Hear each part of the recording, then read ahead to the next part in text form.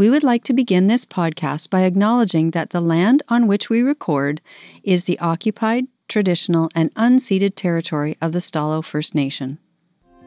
Every decision I do is because I have given myself permission to do.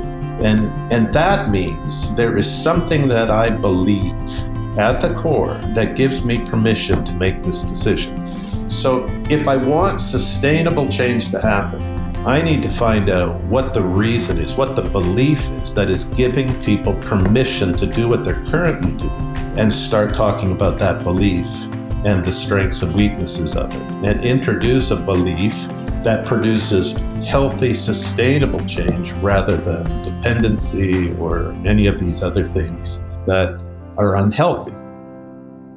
Welcome to the Ending Poverty Together podcast. I'm Shelaine, and we're here to discuss big questions about poverty in bite-sized ways. And welcome to the first episode of Season 4. Today is particularly special because we at Food for the Hungry Canada are celebrating our 30th anniversary this year. Our guest today is David Collins. David was raised in Vietnam, the son of missionary parents. The majority of his life has been spent in international development, relief assistance, and education. He is an entrepreneurial visionary who has founded and given leadership to several organizations. David was also instrumental in defining an integrated strategy and business plan for shifting the focal point of the Christian NGO community from program intervention to worldview-based development. And most notably for our conversation today, David Collins was the founding president and CEO of Food for the Hungry Canada from 1994 to 2006. David, thank you so much for joining us on this 30th anniversary edition of the podcast. It's a pleasure. It's lovely to meet you and to be able to have this conversation with you. I am excited to hear some of your stories. And in particular, I would love to just get to know you a little bit. Would love to hear some of your background, and then ultimately, of course, hear how you came to found Food for the Hungry Canada. Well, my history is so rich with people, I think, who would be classified as heroes of the Christian faith. Growing up in Vietnam and living with missionaries who recognized that they were in a worse scenario, that they had no guarantees of safety, and their faith and their trust in God was so profound that even as children, we understood the risks.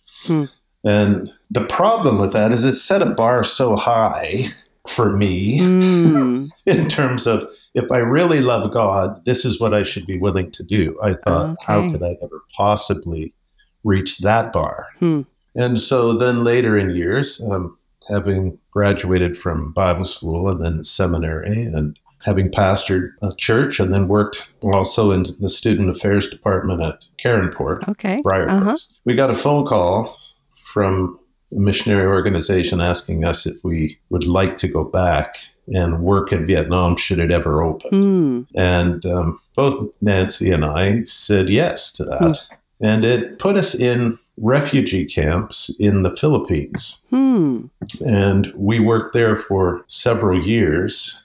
But again, my whole background was this background of we need to be concerned for the souls of people. We needed to ensure that they knew God and had access to God. And it was about eternity more than everyday life.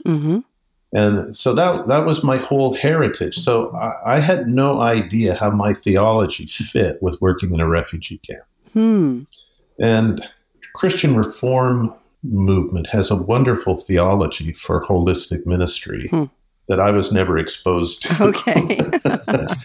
So there I was in this refugee camp, pastoring a Vietnamese church, and knowing that they needed help when it came to just transitioning to North America. They had no understanding at all of life in North America, for the most part. If we really loved them, we needed to do something about that. And it led to starting things like typing classes, sewing classes, computer literacy classes. And I started all of those things without having any confidence that God was pleased with it. Oh, interesting. You see, I was raised in a time in history where there was this term called the social gospel. Mm-hmm. And the social gospel meant that you would end up walking away from your faith and you would become a social activist, but you would deny all the fundamental tenets Right. of the Christian faith. And I love God. Mm-hmm. I love Jesus. I have this deep passion for him, and he has done so much for me. And I just said, I am not going to do anything that is going to draw me away from that. So I resisted everything that had to do with what in my head was translated social gospel. So here I am starting all of these initiatives, knowing that they conflicted, knowing they needed to be done, but not knowing if God was even pleased with it. And while I was still in the camp, I was asked for the first time if I would start Food for the Hungry in Canada. Okay. And I said, not a chance. I mean, you can't get more social gospel than an NGO. So clearly that's not the end of the story, but it is an interesting piece of the story. Yeah, absolutely. Well, when we came back, we were kind of bloodied by the experience. It was very difficult. It was probably one of the most profound experiences of our lives, but it had been a really difficult scenario. And I was asked a second time if I would start Food for the Hungry, and I just said no, for the same reason. It was theology that kept me from, well, it was my love for God, actually, which is ironic because I was wrong. So maybe 18 months later, they asked me a third time if I would start Food for the Hungry. And that's when I actually paused and I asked God, is it possible that you could be asking me to do this? Because if they're asking me to do this, I'm not changing my answer. But if you're asking me to do this, I just want to do what you want me to do. And it took another 6 months. And we don't have time in this podcast to go over all the things that changed my mind. But after about 6 months, I was... And Nancy, we were both honestly convinced that this was God saying, do this. David, can I just ask, I appreciate that you don't have time to go over all of the things. Were there one or two things that kind of crystallized that call for you? There's probably a dozen. I was kind of in transition staff at a church in Moose Jaw at the time. I got a phone call from somebody out around Winkler, Manitoba. And that morning I had just been sitting with God and saying, God, I have no idea if you want me to do this. I really need you to give me a sign because I can't discern this on my own. And then within half an hour of me asking God for that, I got a phone call from this individual. And they asked me if I could help something like 100 and some Africans in a country, I can't even remember the country, that needed this desperate help in Africa, and they felt they needed to call me about it. I said, why are you calling me? And they said, we don't know. We just sensed that you were the person to call. I said, do I know you? And they said, no. I said, do you know me? They said, well, you haven't met, but we've heard about you. And I said, okay, I can't help you. And the only answer I could think of was, why don't you call Food for the Hungry in the States and maybe they can. And the conversation ended and I just sat there and said, was that a sign? Like, what was that? Like, that was the most bizarre phone call I'd had quite a while. I said, God, I need more than that. That's not going to, it's wetting the palate a little bit, but that's not a sure proof, yes, this is for you. And I just sensed in my heart I needed to drive up to Prince Albert, Saskatchewan, to talk to a specific person, like this person's name. You need to go and talk to this person. And I said, God, I just want to talk to somebody. I don't want to drive 5 hours to do it. Like, isn't there somebody closer? Yeah. Do I have? That's right. And because I was in a staff position, I didn't feel I could talk to anybody in the church. I didn't want to create this, instability. Right. And I could not shake the fact that I had to go and talk to this guy. So I called him up. I said, I think we need to talk. Can I come on up? And he said, sure, come on up. I said, can you get a speaking slot for him up there in your church so that it'll cover my gas? So ever so practical. It wasn't as though I had deep pockets. Like, we didn't have any cash. That's right. Right. So went up there, I spoke, and he said, I won't be home after the service immediately, but I've left the door open. Just go in and I'll meet you there. So I went over to his place, and it wasn't long before he was there. We went into his kitchen, and I sat down on one side of the table as he sat down on the other. And behind him was this kind of a pegboard with pictures posted and everything on it. As he sat down, I noticed over his shoulder this child sponsorship from Food for the Hungry, U.S., because there was no Food for the Hungry in Canada. So as he's sitting down, I see that and I said, Food for the Hungry? And he gets all apologetic because he thinks I'm up there to ask him for cash for something else. And he starts just launching into his defense of why he chose this organization. He's researched them. He's done all of this stuff. He starts telling me about who they are and what they do and everything. I said, wait. I've actually driven 5 hours to come to you to actually talk about that. That really was a swing. Wow. That was maybe one of the last resistors that got broken down. And so when we decided to go, we knew we were going out. We moved to BC to do this, and there was a cash startup from Japan, Food for the Hungry. And I knew that if I took a salary, that would be depleted within the first year. And I knew that I couldn't do this completely by myself. So I hired one person, and the two of us sat down and said, okay, now what do we do? Yeah, it was strategic because I had been flown down to Scottsdale, to Phoenix, to meet with Food for the Hungry International. And I was introduced to all the different programs and everything that Food for the Hungry did. And so I was so naive. I just made the assumption that the two of us were supposed to start every single program that Food for the Hungry did.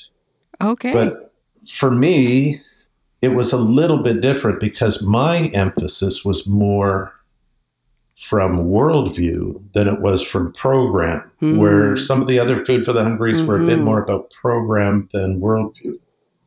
And when they asked me, I had a lot of people ask me, why are you starting an NGO? Like, there's enough of them in Canada. There's thousands of them in Canada. Right. I said, I'm not starting an NGO. I said, I'm starting a worldview organization that does relief and development. I'm not starting a relief and development organization that also tacks on worldview. I said, our starting point's different. Can you unpack that a little bit? Because what does that actually mean? Practically speaking, I can imagine somebody listening and maybe not being entirely familiar with what difference does that make? Well, there's a lot of wonderful pat answers in relief and development. Like, it's better to teach a person how to fish than give them a fish, those things. Well, that's actually not true. We have taught so many people how to fish, and they still don't fish. Why don't they fish? Because they don't know why they're supposed to fish. Why would I fish if you're going to give me a fish? So I'm going to wait till you give me the fish, because that's easier. And I realized everything we do, we've given ourselves permission to do. Nobody actually forced me to do anything. Even if there was coercion involved, I still chose to succumb. So every decision I do is because I have given myself permission to do. And that means there is something that I believe at the core that gives me permission to make this decision. So if I want sustainable change to happen, I need to find out what the reason is, what the belief is that is giving people permission to do what they're currently doing, and start talking about that belief and the strengths and weaknesses of it, and introduce a belief that produces healthy, sustainable change rather than dependency or any of these other things that are unhealthy. So that was probably one of the first worldview pieces. If you want to see sustainable change, identify the beliefs that are creating the damage and help them to start to understand and change their convictions about specific behavioral things. You know, it's interesting that you would say that because I've worked in a variety of different roles and in the career development sector for many years before I came to Food for the Hungry. And it was always interesting to me how many people I would encounter who had never thought about what they thought about. And they had never been challenged to think about the why or what are those foundational pieces. So it just makes so much sense to me that lasting sustainable change begins with what do you believe about the decisions that you're making and why you're making them. And them. I'll tell you, when you listen to some of the rhetoric that goes on about international aid and you're creating dependency and all of those kinds of things, there's a lot of truth to that, but there's a significant amount of pushback to say, don't meddle with people's culture, don't meddle with their beliefs, let them continue in these things, but create sustainable change. I am not talking about let's bring Western culture over into another country. I am talking about what are the core tenets to healthy civilization and culture that needs to be embraced on a global scale. Are there not foundational principles upon which the world should kind of revolve? And that's controversial today. And yes, it sure is. And I say, let the controversy continue.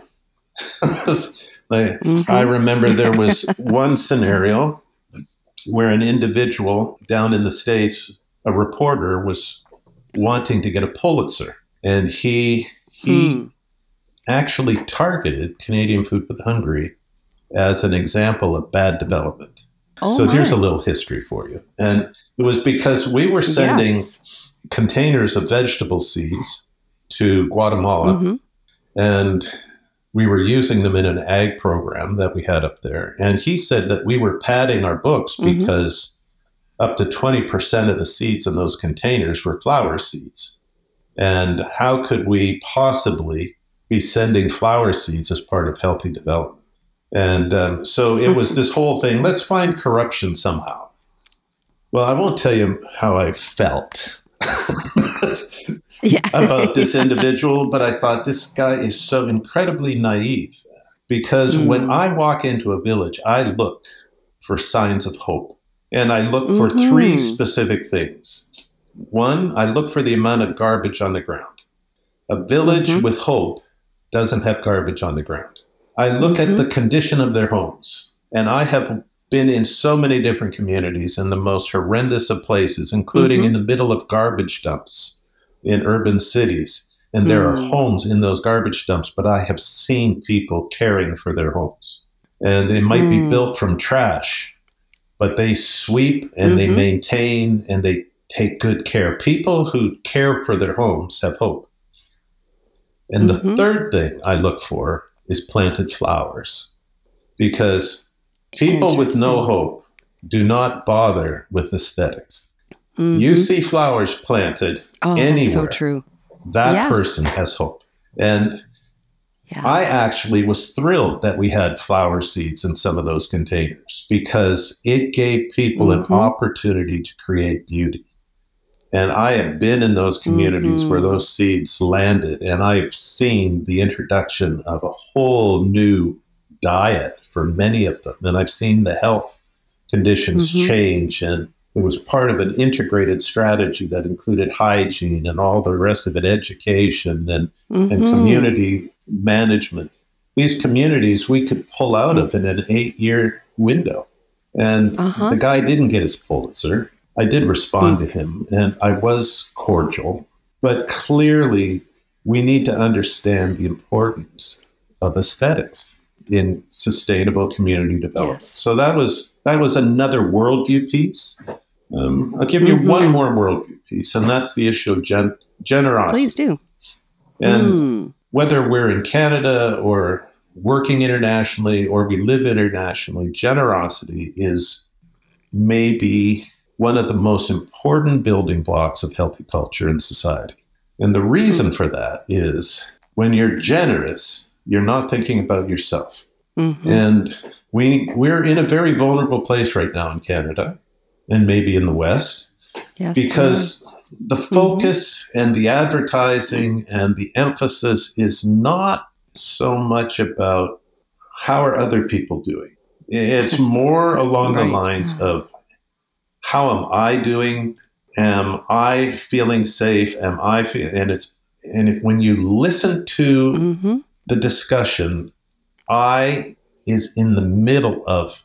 It seems to me over 90% of it. Now, I don't have statistics to back that up, but I do not hear a lot of how are you doing? And any culture, you look at any civilization in history that moved from the how are you doing to how am I doing scenario, those cultures imploded. I would challenge our listeners to come up with any culture that really thrived with the I in the middle of it. I can't think of one. And the things that have made us great in the past is that we have been known as a polite culture, as a culture that cares for other people. Oh, Canadians, they're so friendly.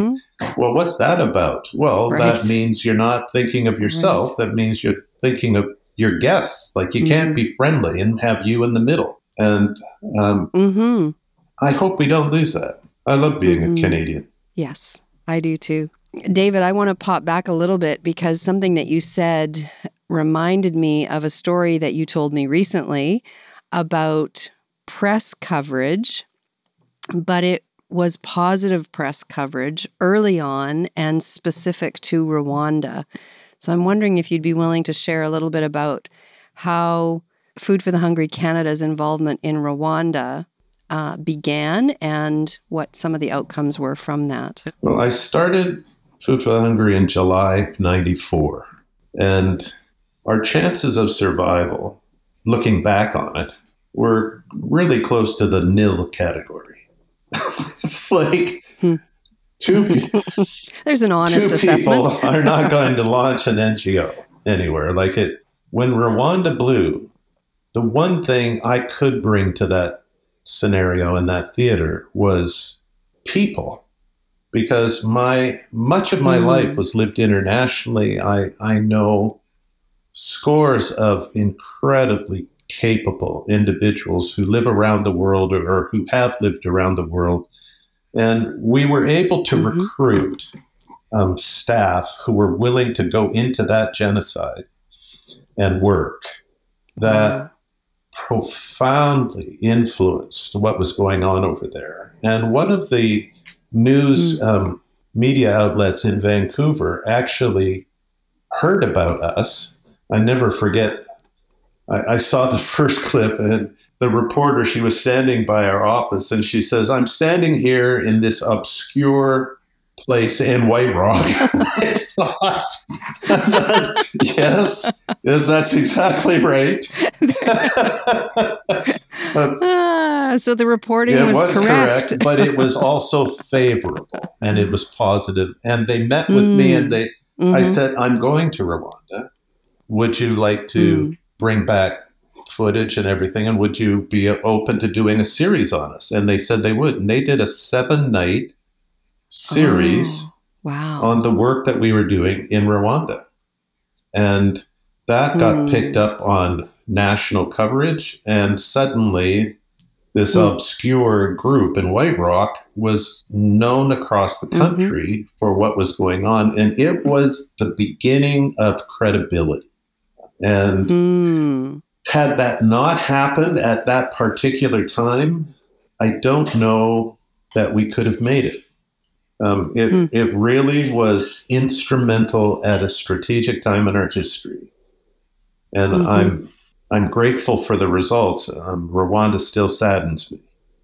There's a lot of things that we have witnessed over the years that are the evil side of humanity. And I remain committed to just stand against that. The other thing, too, though, that helped us in those early days were scores of individuals who believed in what we were doing. And it was a season of spending hundreds of hours sitting in people's homes, them bringing their friends together, going and telling the story, And we were a storytelling organization. Yeah. We still are. And we had things back then called vision trips. Do we still do those? Do we still? We do. I'm leading one You want to know how they began?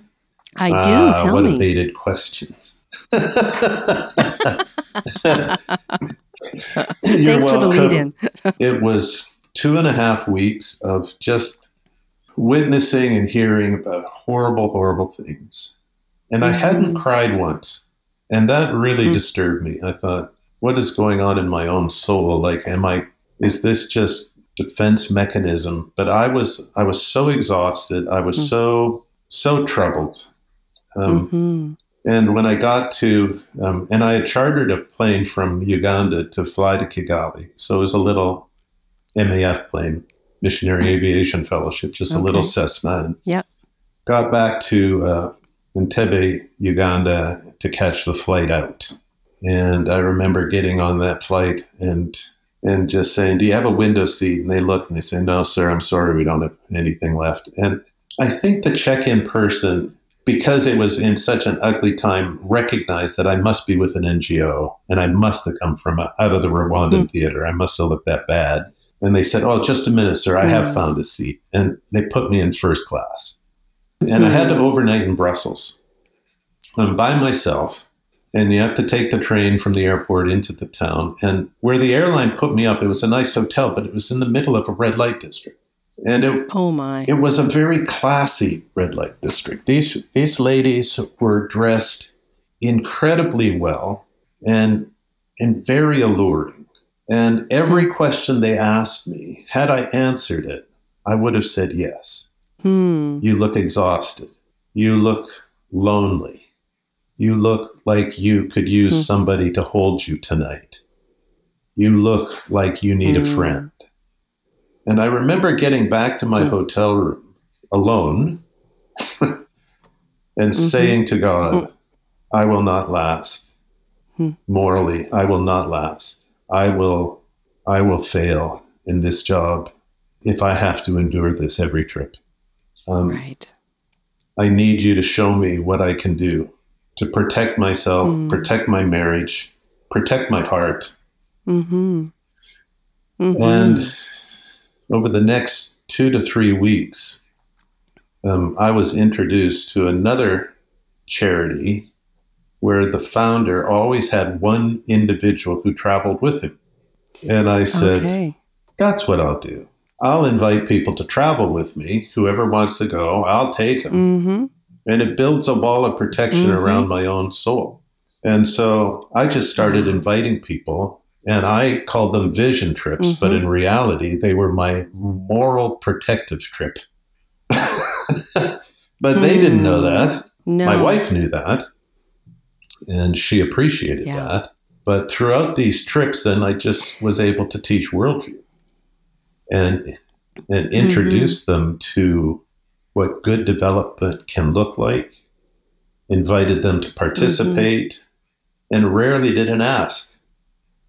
Just said, do what your heart tells you to do. Here's what the need is. Please don't do something without letting me know what you're planning to do. Like, don't give anything to them directly, but if you want to talk with me about, getting involved, let's have that conversation. And so there was this organic growth happening at the same time as this media coverage. And I think the combination of those two things were the root reasons for Food for the Hungry's success. Yeah. Well, and even in hearing this story, and I have known this to be true, but I believe your humility and your willingness to own your vulnerability and place that before God and place yourself in community was foundational in the establishment of Food for the Hungry Canada and the growth. And so as someone who is working here now, 30 years later, I want to say thank you. Thank you for your faithfulness. Thank you for your humility and putting those things in place, because I have the privilege now of leading vision trips. And now I know why. I know the why. I know that. And I see the multiplication effect, because that was your why, but God took that and multiplied it in so many different ways. It really was a transformational time in my entire family's life. Mm-hmm. Hindsight tells me I should have been a better father. Self-care was not known back then. And No. I had really good people who joined our staff. And every time I'd come back from a trip, they'd say, okay, we need to make sure you get debriefed properly and everything. And I go, nah, I don't need it. I'm okay. I'm fine. What I didn't realize back then is how emergency response is addictive. And it's addictive because when you go into these horrible places, and well, I am deeply honored for the fact that I have had that opportunity. I have these words coming into my head like privilege, and but I mean, it's hard to call these places privilege, right? I mean, they're so ugly. It's inhumanity. Yeah. And you meet this core group of people who are in every emergency response. They keep coming back because they're very skilled in what they do. Mm-hmm. It's a special ability. It's a special skill to be able to respond in those kinds of scenarios. But they don't always work for the same organization they did the last one, because no NGO could afford to maintain an emergency response unit, because they don't happen all the time. And so you're hired for this emergency, and when you come back, it's a contract, it's over, you're released, and then another one goes, and another NGO finds you, they hire you, you go for a contract. But when you're in the field, about 80% of the people are the same people. And when you come back home, it's like a soldier who's been in Afghanistan or some other place, and they don't talk about their experience with people who haven't been, because you spend so much time trying to explain what it was like. You've used up all your emotional units trying to explain it, that you don't have any emotional units left to tell you then what actually happened. So you don't talk about it, but you really look forward to the next time you can be with people who understand you. And so, boom, here's another disaster. Okay, well, we have to send a team. I'll lead it. I'll take that one. And so I would take those, and I didn't realize how depleted my soul was becoming. And it is very difficult to think about your own needs in the context of other people whose needs are far greater. It is almost, you feel guilty about being concerned for what you're going through in comparison to them. And so I would be gone 3 weeks out of every 5 in those early days. And my wife raised our kids by herself for a lot of those. And then I would come home, and I'd have all of these emotions inside. And she's such a wise lady. You know, when we would go to bed at night after I'd come back, she would roll over and she'd just put her finger in my eye socket. And if there was a tear, she would hold me. And if there was no tear, she'd roll back over and go to sleep. So, like, that's beautiful. She had this savvy that understood my husband is carrying stuff and he's not talking about it, but I can hold him. On her part, it was beautiful. On my part, I was just driven to go back again, another round. And and I thought that's what I was supposed to do, because I have these heroes in my head from my childhood who did that. And 6 of those heroes died as martyrs. So the bar was just this unattainable bar. And I really thought that if I had loved God with all my heart, that bar was acceptable.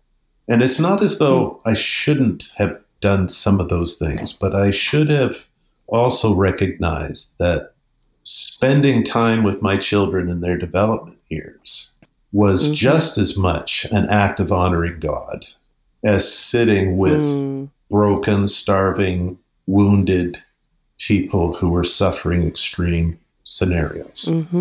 So I'm a very different person because that penny finally dropped. I'm very thankful it did. And I am working hard in these years to let my children know how important they are to me. And I think they all know that I regret that I didn't spend more time with them. Like, we've had those conversations. Whew. Those, you don't know what you don't know. And then you look back and think, I wish I had known.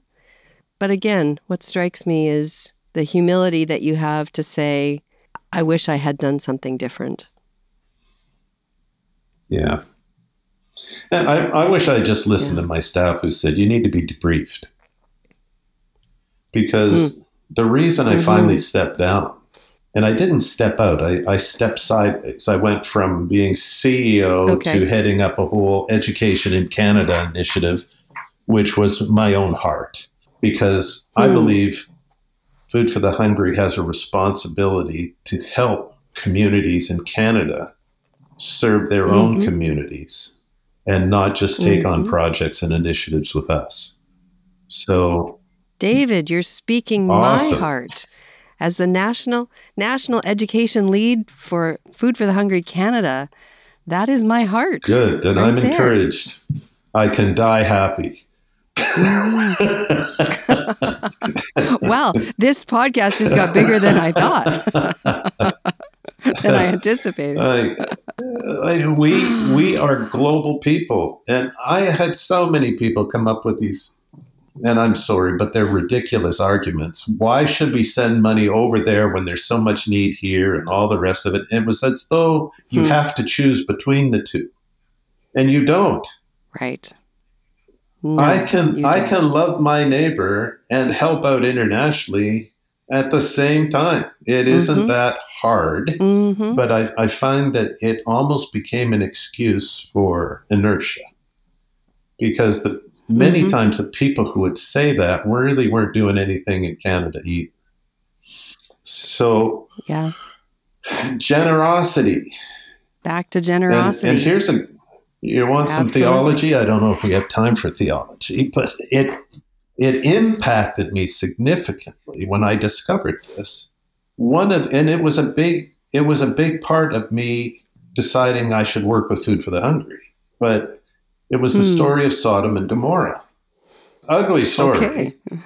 And it's a story of violence and rape and just it's nasty, and it's found in Genesis chapters 18 and 19. And I would have people say, so what's the sin of Sodom and Gomorrah? And I would just tell them that story. I said, that's the sin. What they did, that's the sin. And then a friend of mine said, well, have you read Ezekiel chapter 16, verse 49? I said, I have no idea. Right. Yeah, what sure. Is it? Yeah, of course. I know what that one verse is in Ezekiel. So I said, no, I have no idea what that is. He says, well, here's the verse. Now, this was the sin of Sodom. She and her daughters were arrogant, overfed, and indifferent. They did not care for the poor and needy. Wow. And I looked at that verse. I said, no, that's not the sin of Sodom. What happened in Genesis 18 and 19? Where's that? They were overfed. They didn't care for the poor and needy. So you break those things down, you realize it's arrogance, self-indulgence, and indifference, which leads to a loss of compassion. And then the guy... And does not result in generosity. The guy said, which of those two passages describes the symptom and which describes the cause? And I said, well, Genesis 18 and 19 is the symptom, and Ezekiel 16, 49 is the cause. And I have heard so many Christians speak in a very arrogant, self-indulged in a different way about their understanding of the symptom. And they didn't realize they were in the process committing the identical root sin in their attitude towards people caught in the symptom. And that really impacted me. Am I any different than anyone else when it gets down to the root? Am I arrogant? Yeah. Am I self-indulged? Am I indifferent? Have I lost my capacity for compassion? And I realized it was more than a penny that dropped. It was more like a pound of gold. Generosity is at the heart of self-care. If I want to see my community thrive, if I want to see my city thrive, if I want to see my province thrive, if I want to see my nation thrive, I need to do everything I can to help people consider others as well as themselves. And that, I think, Shelaine, is a huge part of your responsibility in your job description. And I encourage you to just keep at it. It's awesome. Well, and that really segues beautifully into the last question I have for you as we end our time together. What is your hope for Food for the Hungry Canada going forward? We're 30 years in. We have seen God's favor and his hand upon this work. What is your hope for FH going forward? I think that's a kind of easy one. I hope that you recognize and remain faithful to being a worldview organization that does relief and development, and you don't succumb to the temptation of being a relief and development agency that tries to tack on worldview. You won't be different than anybody else if you do the latter. Right. Yeah. Yes. And I am encouraged to be able to sit here and say, that's where we are. And I'm excited that we are moving forward in that. We talk so often about root causes, about root issues, and what's underneath? What's at the basis of all of this? What's at the core? Well, Isaiah 58 is a great chapter. What is true fasting? And do away with the yoke of oppression, satisfy the needs of the oppressed. If you spend yourself on behalf of the needy, like those are all things. And then it says, then your light is actually going to shine.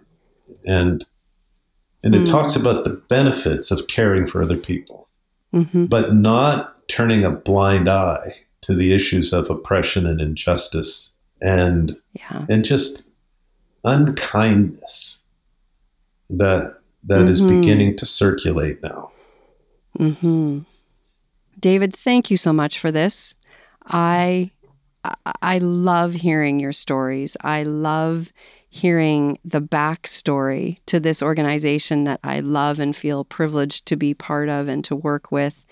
Is there anything else that you were hoping that you'd get to say today that I didn't ask you or that comes to mind as we wrap up our time?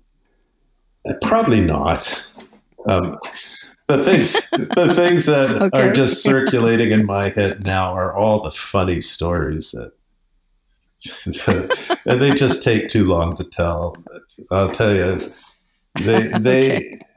we had and we have such wonderfully incredible staff and people who have aligned with this vision and this mission, and we've shared life together, and those friendships will last forever.